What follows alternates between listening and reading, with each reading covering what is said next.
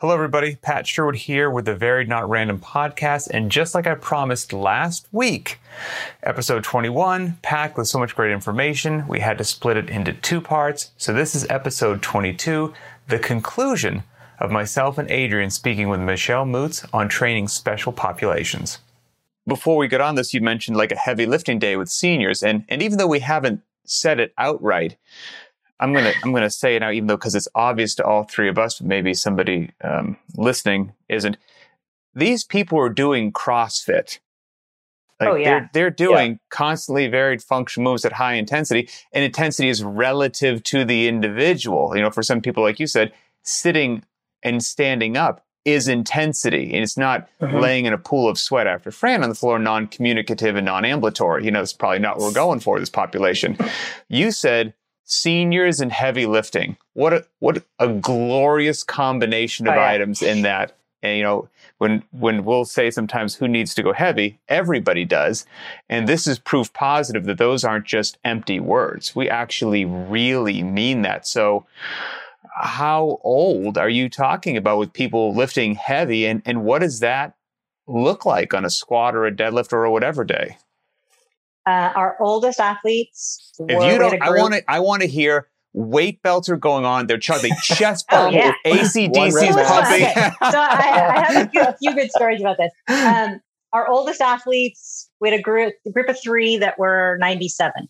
Wow, that is so cool. Yeah, they were still coming in, and they were buddies, so it was cool. But I mean that age range. So our demographic on the seniors was 65 and up. And we didn't have too many towards the lower end of these. I would say the average age in our seniors class was probably 80. Okay. Was probably the average age. To enter into, and it was really, think about this from a generational thing, primarily for the women who, when they were being brought up, that was very taboo to lift weights or do any form of exercise. So to now say, here's a barbell, let's go to it. You know, that was so you got to talk them into that from the get-go. But they got into this, and it was funny. Like looking at a couple of the guys that hadn't really done weightlifting since they were, you know, back in the day. So on and so forth. They would be like chest bumps, high fives going on because they were reliving the glory days with all of that. Awesome. Having said that, a lot of front-end instruction, obviously, and a lot of scaling that had to happen with things that you don't necessarily think about. One of the big issues we had was shoulder mobility as people age and being able to they can't get the bar on their back in a basket. I know I'm speaking to the choir. That'll be me. So it was finding ways of, totally.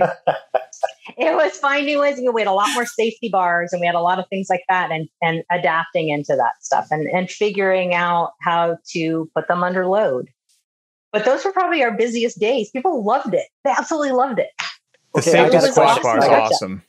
Yeah, I got a question, Michelle. And this is a layup, but I think we got to pause here and ask it. Okay, so you're previously a physical therapist. You've coached CrossFit for a long time. Why? Why bother lifting heavy with this population? Why? Oh my God. Because it's their ability to maintain any kind of quality of life was dependent on it. And I used to explain this to them because we got that question a lot from them. Why would I ever do this? How much do you weigh was always my first question to them, because you need to be able to get your body weight from the ground to a standing position if you fall at home. And I need to make sure that you can support your own body weight. And I don't care if that's under a barbell or in a ring row or whatever we happen to be doing that day, it was a light bulb moment for them. Like, oh, like if you can't pull yourself out of a chair, that's a problem. And really relating that back to the things that they were doing every day in life, whether that was an activity. We had a lot of archery that was coming in there, which was interesting. I don't know if there's like a shooting, not a gun shooting, but like an archery shooting range around there. So those are the things, and relating that back to the activities that they wanted to do. And hey, this is going to improve all of that. We preach that all the time. You know, when we teach seminars that like Pat said, nobody should be getting out of this. Mm-hmm. It's just relating it to where it makes sense to them, because they think that's a younger person's activity, that they don't need to be doing that anymore. And so to tell them, like, hey, if you fall, there's no difference between you being able to support your weight enough to get yourself back to a standing position versus you picking up a deadlift bar. Did you get any buy-in from talking about the physiology and the response behind it? Like, for example, was there any sort of added gravity to saying, hey, you know what, your bone density is going to improve, you know, your lean muscle mass is going to improve? Did they care about any of that? Or was it more like a raw functionality outside of the gym that seemed to be more inspirational? Both. We actually had a handful of the women in the seniors class. And keep in mind, this is a population who's going to their physicians on such a frequent basis that most of that they're far more in tune with all of that than someone who's 20, 30, 40 that is maybe going once a year. So most of the women had some form of a bone density test done previous to starting the program. And we had 3 of them that their doctors asked them openly, like, what are you doing? Because they got off all their meds and had totally reversed all of their bone density issues that they were having. So I didn't need to have that conversation because their physician was having that conversation, which in that generation, they don't question anything a doctor tells them. Right, and so it was really, the buy-in at that point was like, my work here is done. I didn't even have to say anything. So the evidence was so far down the road that they wouldn't have questioned it at that point anyway. They could see it and feel it, and it was great. Took care of itself. It's almost like CrossFit works. Who would have? Almost like who would have? But how is that possible? Like I heard it was so really darn dangerous. This doesn't make any sense. Crazy. You know, there's a lot of people when they think 1 rep max, they think eye-popping 1 RM deadlift, shaking like a leaf, takes you 15 seconds to get it up. I've heard some people say, don't do 1 RMs with an older segment of the population. You should only do 3s or 5s or whatnot. What was your experience? We did it all. Nothing was off the table. I gotta be honest with you. And what that meant was depending on how long you'd been in the program and where you were functionally. Mm-hmm. So yeah, we had a lot of people deadlifting off plates and boxes. So what? They're still picking weight off the ground. So it was scaled like everything else. But why wouldn't I do a 1 rep max? Why wouldn't I do a snatch? I got asked that a lot. Really? Wait, you make these people snatch? Like, yeah. So, you know, maybe that was with a dumbbell versus a barbell, but why wouldn't you? We had a lot of training bars and, you know, appropriate weights for that. But think about, to me, I think that gets missed a lot with that population, that they're fed this line of avoiding complex movement patterns because it's just too much for you. Absolutely. Right? Yep. And my argument was, whoa, hang on. That's exactly what you need to be working on. And so everything that we did, we started every class with the seniors with some form of balance and proprioceptive work and working on all the neuromuscular patterns that were going on there. And that would continue within the class. It changed every day. We were trying to do a lot of walking heel toe. You know, imagine you're on a straight line, you know, big DUI test. Right? Like, they're all going to fake me because they'll never get arrested. Awesome. And just identifying to them how much of an issue that was within, and I would say seniors, but I think that's just a general population thing. But you can improve your balance. You can improve your proprioception if you work on it. And it went from that to, okay, now get behind a pull-up rig and lift 1 foot off the ground. Now close your eyes, you know, and just up in the ante a little bit with them as they improved. But the theory behind that was, look, if your balance improves, you won't fall. So you won't have to get up off the ground. So it just was taking them back to understanding like why that was so important.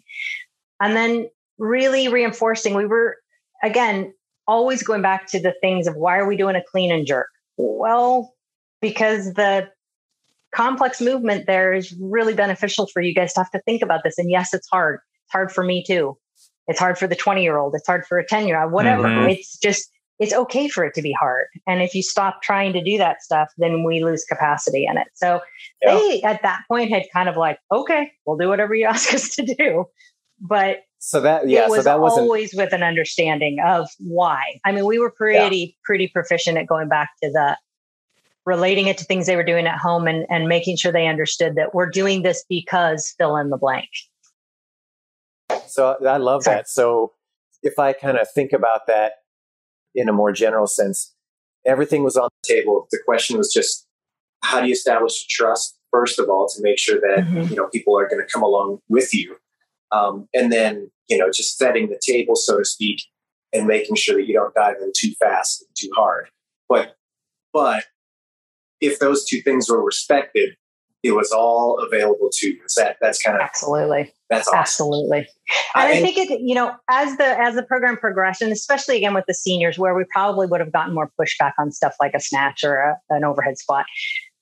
The new people would walk in and go, well, shoot, everyone else is doing it, so I guess this is what we do. I mean, it was almost just okay. And there was never, if there was an injury, obviously, like any traditional gym, you're going to work around it. And the weights, it wasn't like we were throwing around, 155 pounds at an overhead squat. It was a training bar, but you're still having to work through that range of motion and that capacity and really developing that. And it was awesome to watch the change in mobility and function just by being introduced to those things. The organism has to be challenged, and whatever the appropriate challenge is, you're not going to get the benefit if you just stay comfortably in your box and don't challenge it. You should have printed on the wall that Glassman quote of, the needs of our grandparents and Olympic athletes differ by degree, not kind. I mean, you were the living personification of precisely that. You've got somebody down the street training for the games doing CrossFit, and then your special population doing CrossFit, but we're just slicing the pie in a little bit of a different way depending upon who's in the class. Well, and there was nobody that was more aware of that than Greg. Let me just tell you that. And he was a frequent visitor of that program because I think in his mind, yes, that's it. That's what this is. That's what it should look like if that's the target population that you're going for. And I think just watching, this, honestly, you guys, it was an experiment. It's just, hey, is this even going to work? And holy crap, did it work, right? And now let's start collecting data on exactly what we're seeing with that. And it could have been an epic fail. It wasn't. So, and not only did it work, but I would think, for lack of a better way to say it, it would almost work better than with most people. And what I mean by that is if you have somebody walk in who's already a great athlete, there's not a lot of room left to grow and develop. But you have somebody come in who's extremely deconditioned, who's extremely everything. The sky's the limit. We're going to literally change your life, whereas we get this person from a 230 800-meter dash to a 221. Great, super, but not with these people. You literally saved some folks' lives. That's incredible. Well, absolutely. I think you can think about it the same way as like poverty. If you have somebody who's living in abject poverty and you give them $10,000, that's like the whole world right there. That's a life-changing amount of money, and certainly it's no small amount for anybody. But if you talk to somebody who's got $1 million in the bank, and you're like, hey, here's 10 grand. The impact that's going to have on them directly is so much smaller. I think it's exactly what Pat just said, right? Like on the physical side, you see the same thing. Absolutely. But Michelle, I just want to highlight, I love so much this attitude that is, this is for you. It doesn't matter where you are in life. This is for you. And on the flip side, I just have to point out how much I detest the insidious nature of the inverse of that. And I feel like so many people get suckered into it and they believe that, oh, this is not for you. This is for somebody else. This is too hard. This is too complex. This is too something. This is for other people. And I reject that attitude in almost anything in my life. And I hope that people that are working in this space, the CrossFit world more largely, have that attitude of no, this is for everybody. And this can be applied and it has the benefit that we've been talking about. And it's worth it, And I think you guys are such a powerful case that proves that. Yeah. So hats off to you guys. It's awesome. I appreciate that. I think for me, it was, I know both of you had kind of seen the white wall that we created in the gym that was evidence of that, where people would come in and pull me aside or one of the coaches aside and be telling us these things that were happening in their life. And it just dawned on us one day, we need to be writing this down. This needs to be just in the face of everybody that walks in this gym. And so there was just, for the audience, there was a wall. It was just stark white in the gym. And I put out a bunch of Sharpie markers and we split it in half.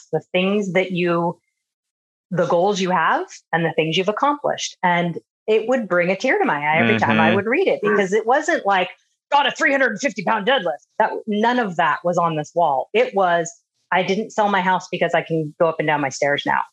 It was, I can lift up my grandchildren. I can buy dog food at the grocery store now because I can lift the bag. It was just stuff that you go, oh my God. So when we say this is for everyone, I agree with you. I think the underlying note is that CrossFit had a reputation of being, whether that was the games or social media or what people had been exposed to, that you had to be in shape before you did it. That was only for young people, that you had to be fit before you did that stuff. And so to really throw that back and say, absolutely not, that this is evidence that when we say this is appropriate for everybody and scalable, and that you can't argue the results that we got. And there were no sicker people or older people than the ones we were getting in that program. And so I just think that's an excuse like anything else. Yeah. And if you don't want to do it, then don't do it, but don't make excuses for it, because that's crap. And I have no patience for that either. So that just never sat well with me either. So it was awesome to have the opportunity to actually put that into play. I have a handful of things I'd like to shotgun you with. Oh, thanks. Okay, the Jeopardy trial round. Okay, just speed round. And just because maybe there are some trainers listening to this and they're starting to buy in, and they're like, oh, it does sound rewarding. It does sound cool. Like, I see. But so I'm going to throw some classic workouts at you that every trainer would know what they would do, or their normal scale, so to speak, but you had to work differently. So what would just some things that would pop in your mind when I say now, Fran, right? We're going to do thrusters and kipping chin over bar pull-ups. What are some things that maybe you've seen work for those two movements with that? What would Fran look like in the special population? I'm sure there's 1,000 examples, but what's one or two? Lighter loads, obviously, that's the easiest scale to go to, are dumbbells for sure. Maybe squatting to a box and then up, or just getting like a plate from their shoulders to overhead was great. Pull-ups, we would, for those that it was appropriate, a ring row. I think that's traditional standard scale, and that works great in the gym. But if you can't support your weight, then it was PVC, and we would have them sitting on a bench and they're pulling down to their chest, and you can make those very challenging.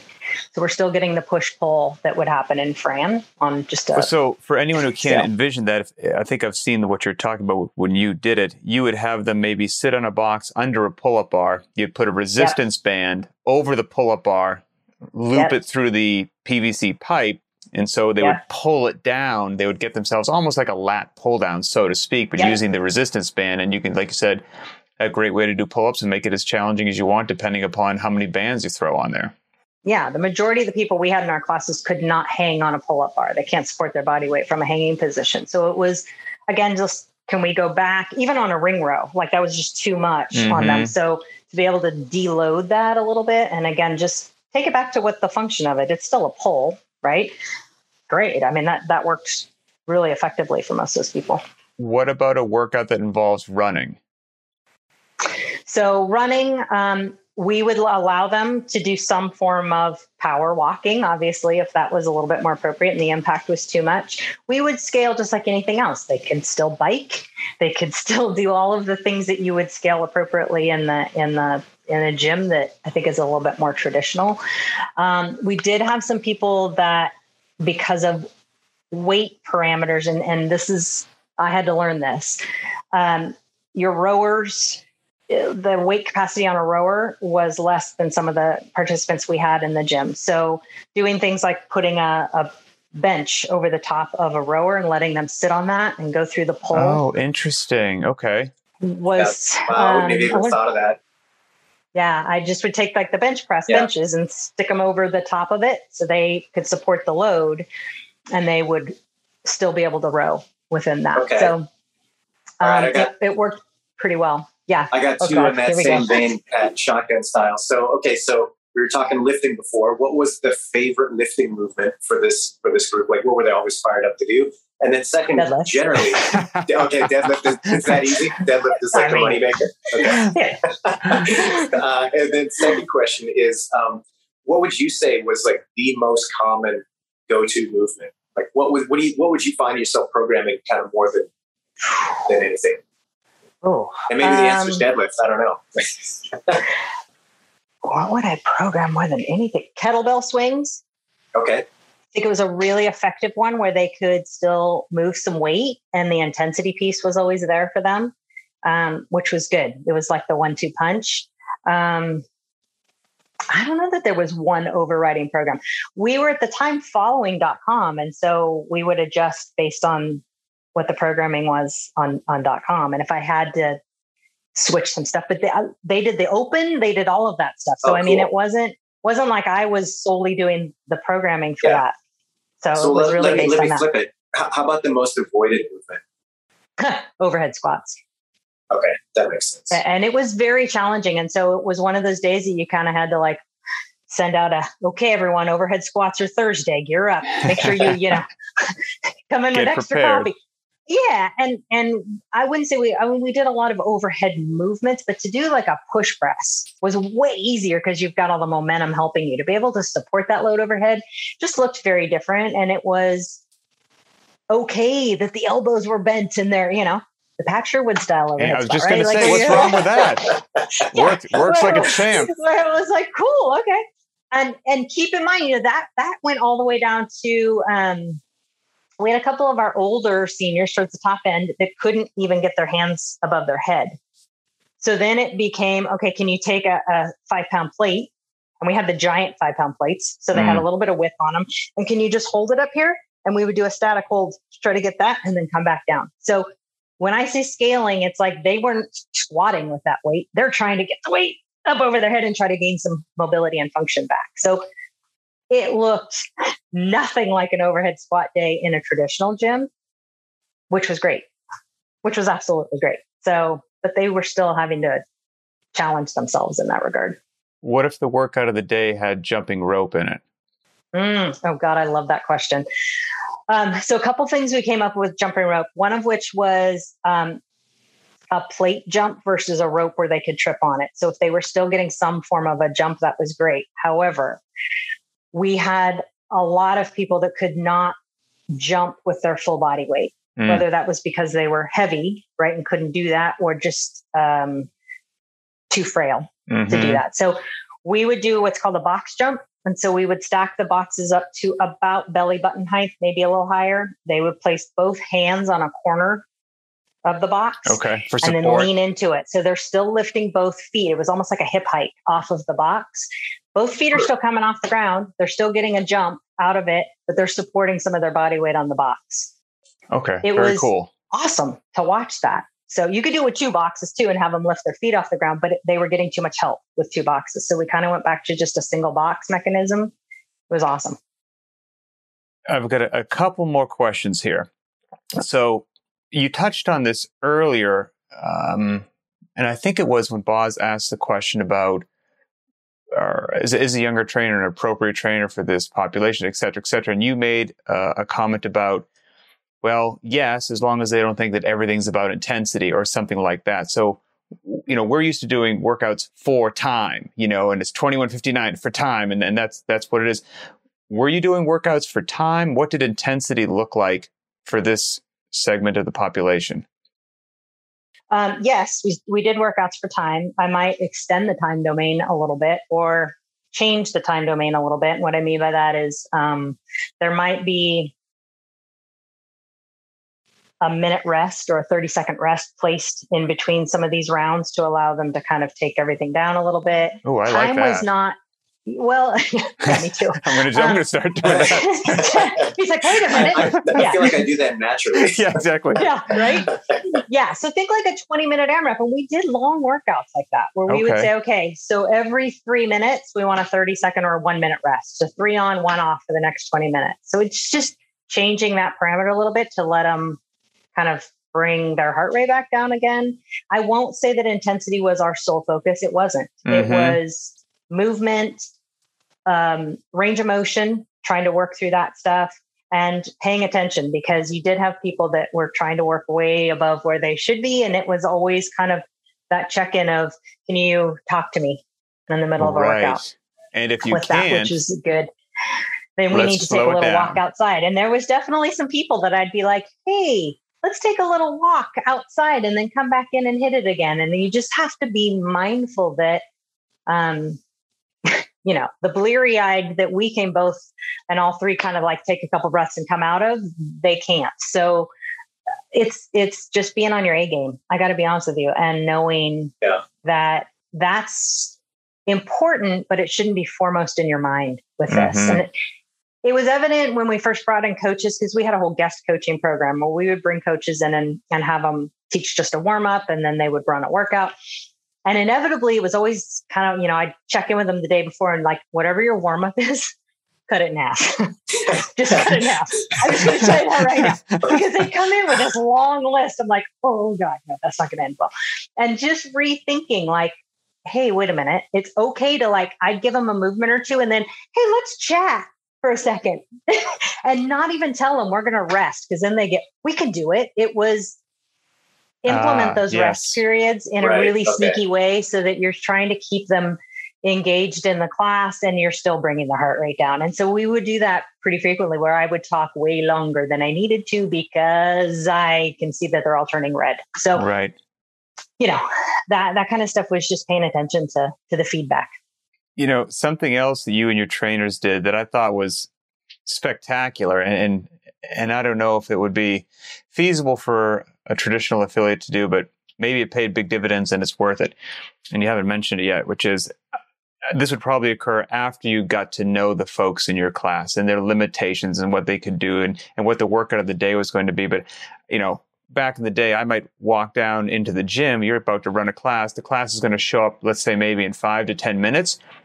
And you and your trainers have already set up everybody's individual station for what they're going to need for their scale or modification. They haven't even walked in the door yet, and it's taken care of. Like, they didn't have to do it. What was the thought process behind that? Is that something you'd recommend to other gyms? I think it's a stylistic choice for us. It was, some of it was just that the classes had gotten so big that it was time saving more than anything else.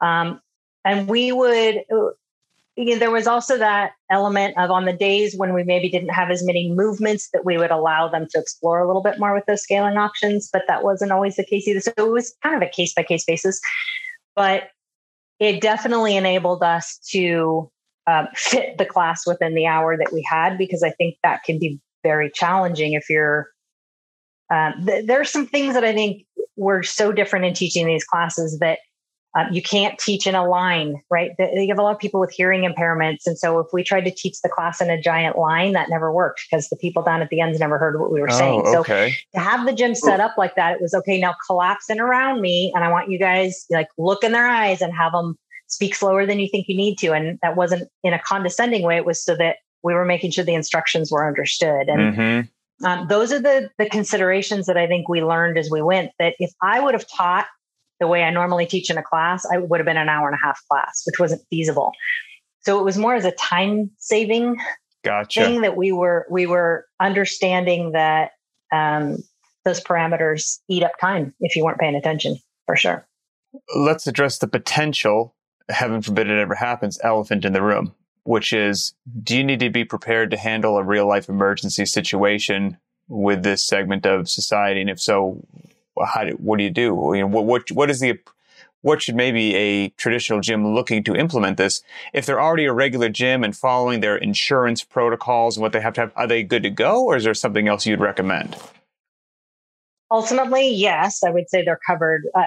As a trainer, you should be CPR and AED certified anyway. But when we did start bringing in guest coaches, that was one of the aspects that we talked about. Was it's not a if, it's a when situation with this group. So we did have multiple emergency situations that happened in the gym.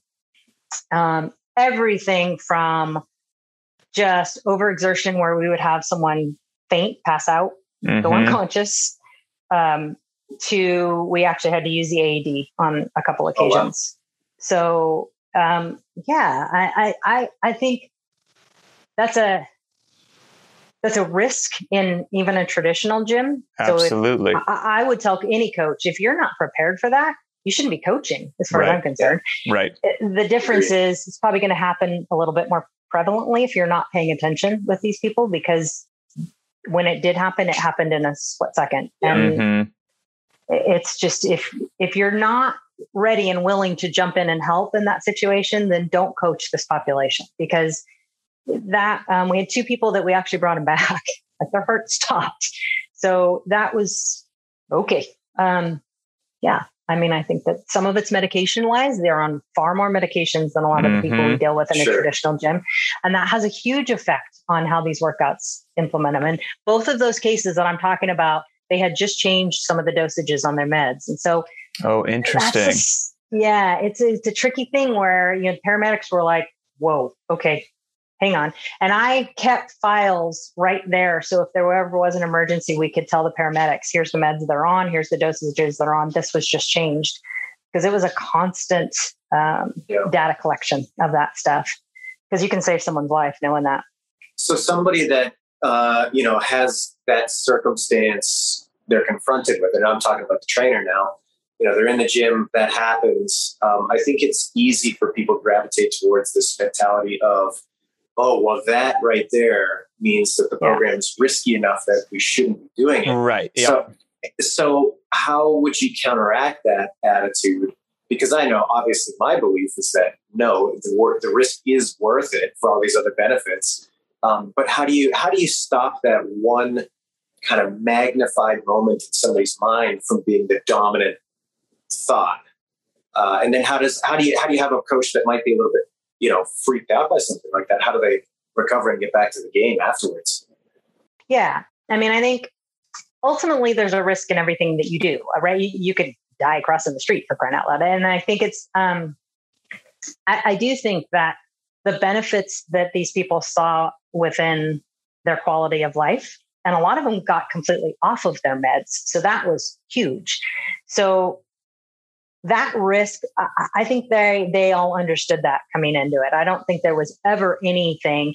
We were not, again, pushing people past where they were ready to go. And in the cases I'm speaking of, this was not like super high intensity Fran day that these happened on. This was just something had been adjusted on the other side, and this was a reaction. Well, that could happen anywhere. Wouldn't have mattered if they were at the gym or at the grocery store. I thank God, and both of them would attest to this, that they were where they had people that knew how to help them. And we acted on it so quickly. So I think both of them would tell you it was a blessing that they were at the gym doing that stuff, because their lives were saved. But so that was kind of the first piece of that. I think coaches, there's an emotional aspect to that with any population. And if you've ever been in a gym where something catastrophic has happened, I don't know that there's a way around that. And there is definitely an emotional piece to that. But it was also pretty cool to watch these people have an event like this within our classes, both of which were hospitalized for a couple of days, and they came right back. Wow. Came back to the gym. That's awesome. There was not even a question of, well, this is too much, I'm not going to do this. It was, when can I get back to working out? That's awesome. And that right there has to be a huge testament to the benefit that they personally saw from being a part of this program. Because I believe that people get really comfortable with this idea of slow degradation, no matter how bad, is acceptable as long as you don't have a pinpoint incident along the way that can be negatively viewed. You see it all the time. It's like, man, the end state is atrocious.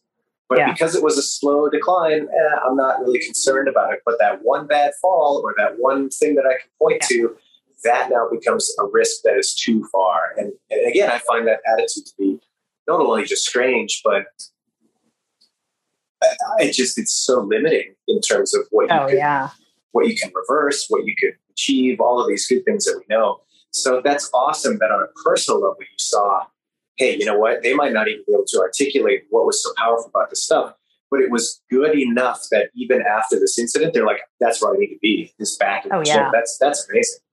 It was amazing. And I think, this is a generation too, just to kind of touch on what you said, Boz, that's been fed this line of everything in moderation and don't put yourself at risk. Don't do fill in the blank. Mm-hmm.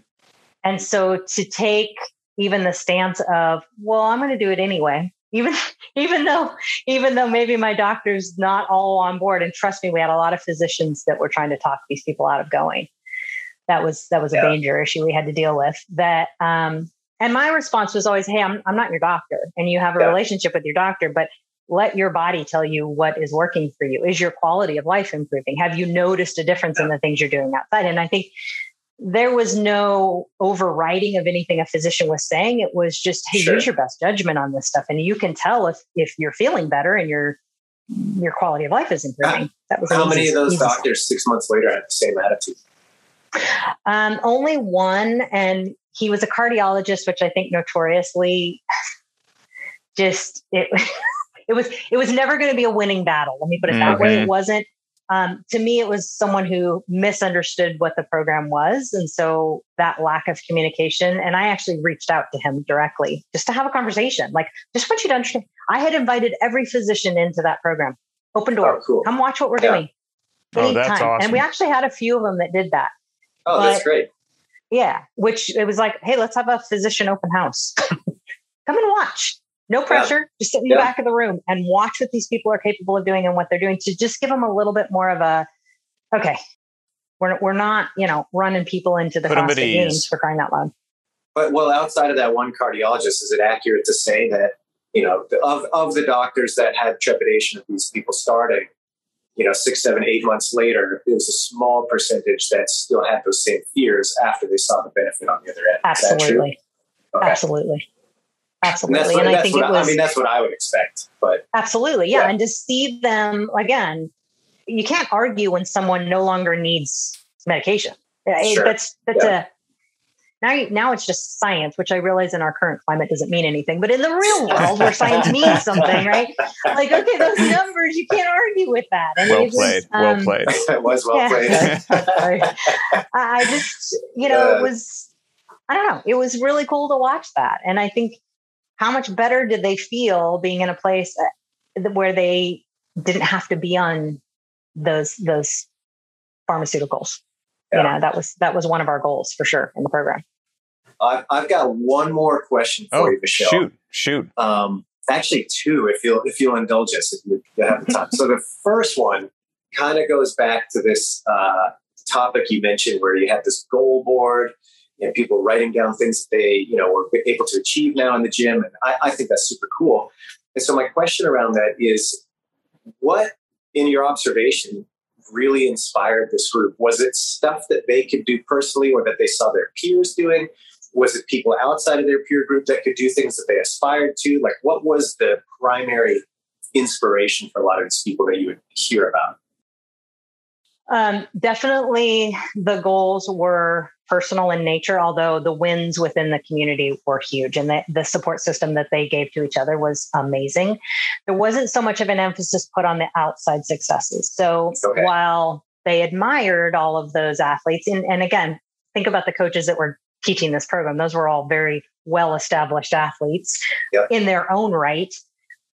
It was not, and it was one of the things that I think we learned as we went was, I'll give you an example. When we would do demo for the workout movements, it was always done with really light loads, because one of my things was they don't care that you can throw a bunch of weight around. That means nothing to them. That's a good point. I want you to be able to, like that's just, at that point, it's almost disheartening. Just kind of meet them where they are.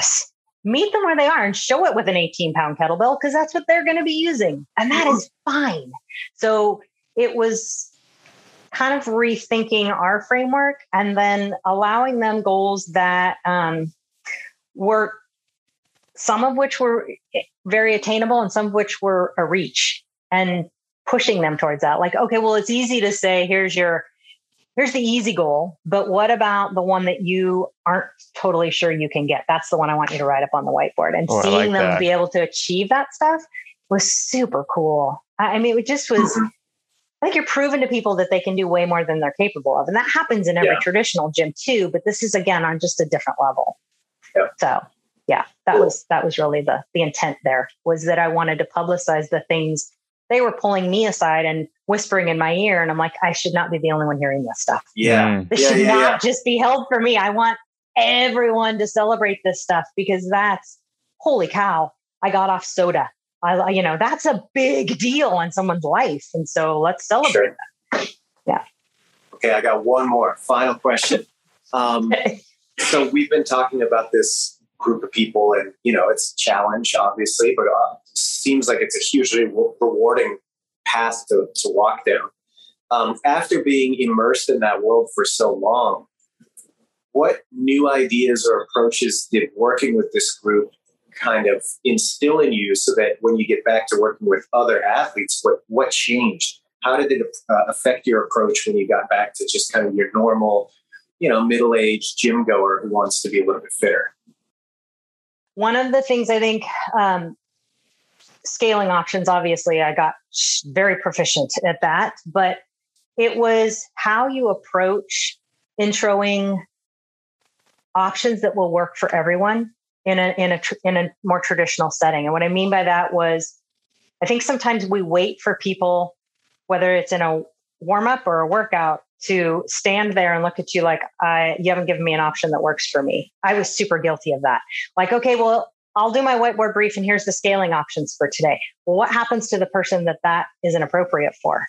They're left there looking at you going, well, what about me? Mm-hmm. So one of the things that I definitely took from that was, don't wait for that, and give everybody an option that will work for them.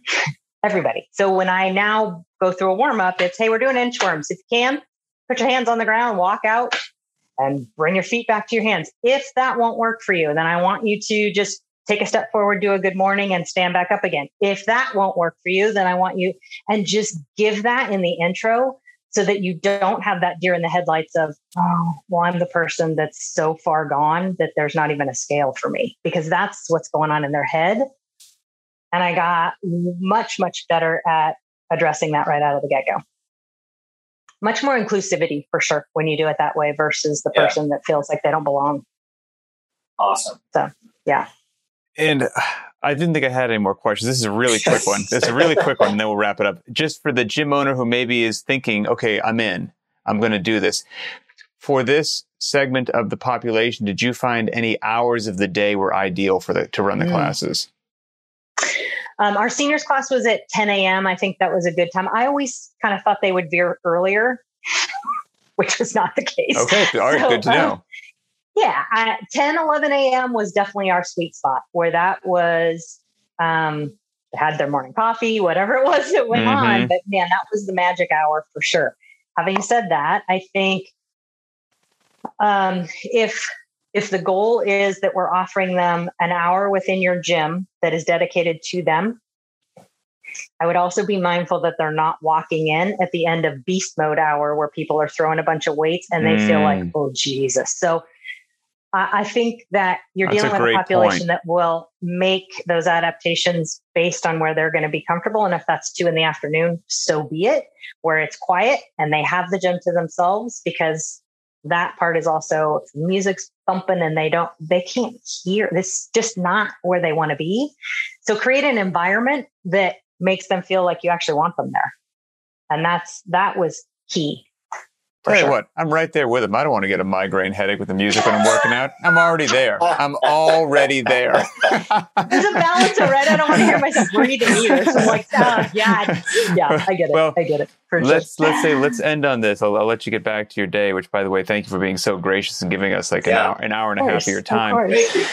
If there are trainers or gym owners that are now like, it's super cool, any just parting words, any advice for somebody advice to start, I guess?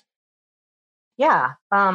Start, right? I mean, I think there are some strategies that will help along the way. I think if you can offer specific times or specific classes maybe that are focused on these populations, it's going to be really, really helpful.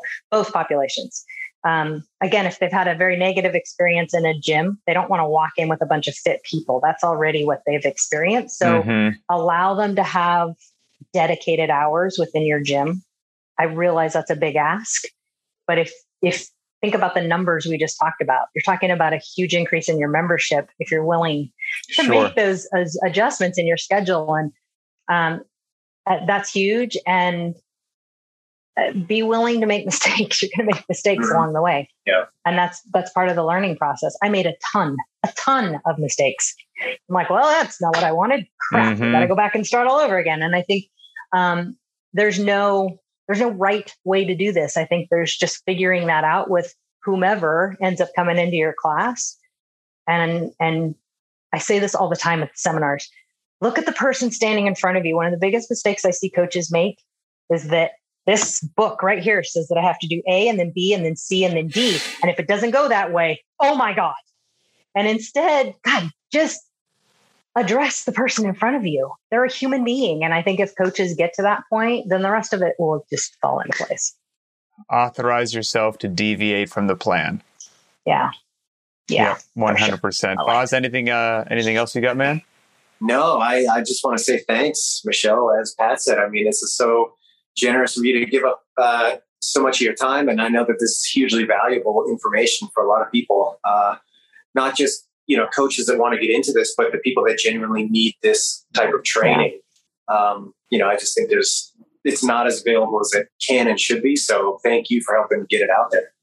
Absolutely. I appreciate you guys having me. I could talk about this all day, as you both know. So, well, we might have to have you back. We might have to have you back. Absolutely. Anytime. Definitely I'll say as where my I do. Heart lies in coaching. I'll say as I do at the end of all these episodes, if you're listening to it in a podcast, that's awesome, fantastic. Thanks for your support. But go to the Beyond the Whiteboard YouTube channel, check this out, and post some comments. Boz and I read them. If you're interested in training this population, if there's something we didn't address, we should have Michelle back on. Anything you write in there, we want to know. Is there something that you do train this segment of society and you found this work really well? Leave it there in the comments so that other people can learn from it.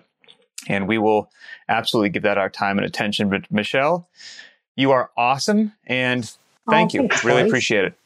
Oh, it's a lot of fun. Happy to hang out with you guys. So thanks for having me on.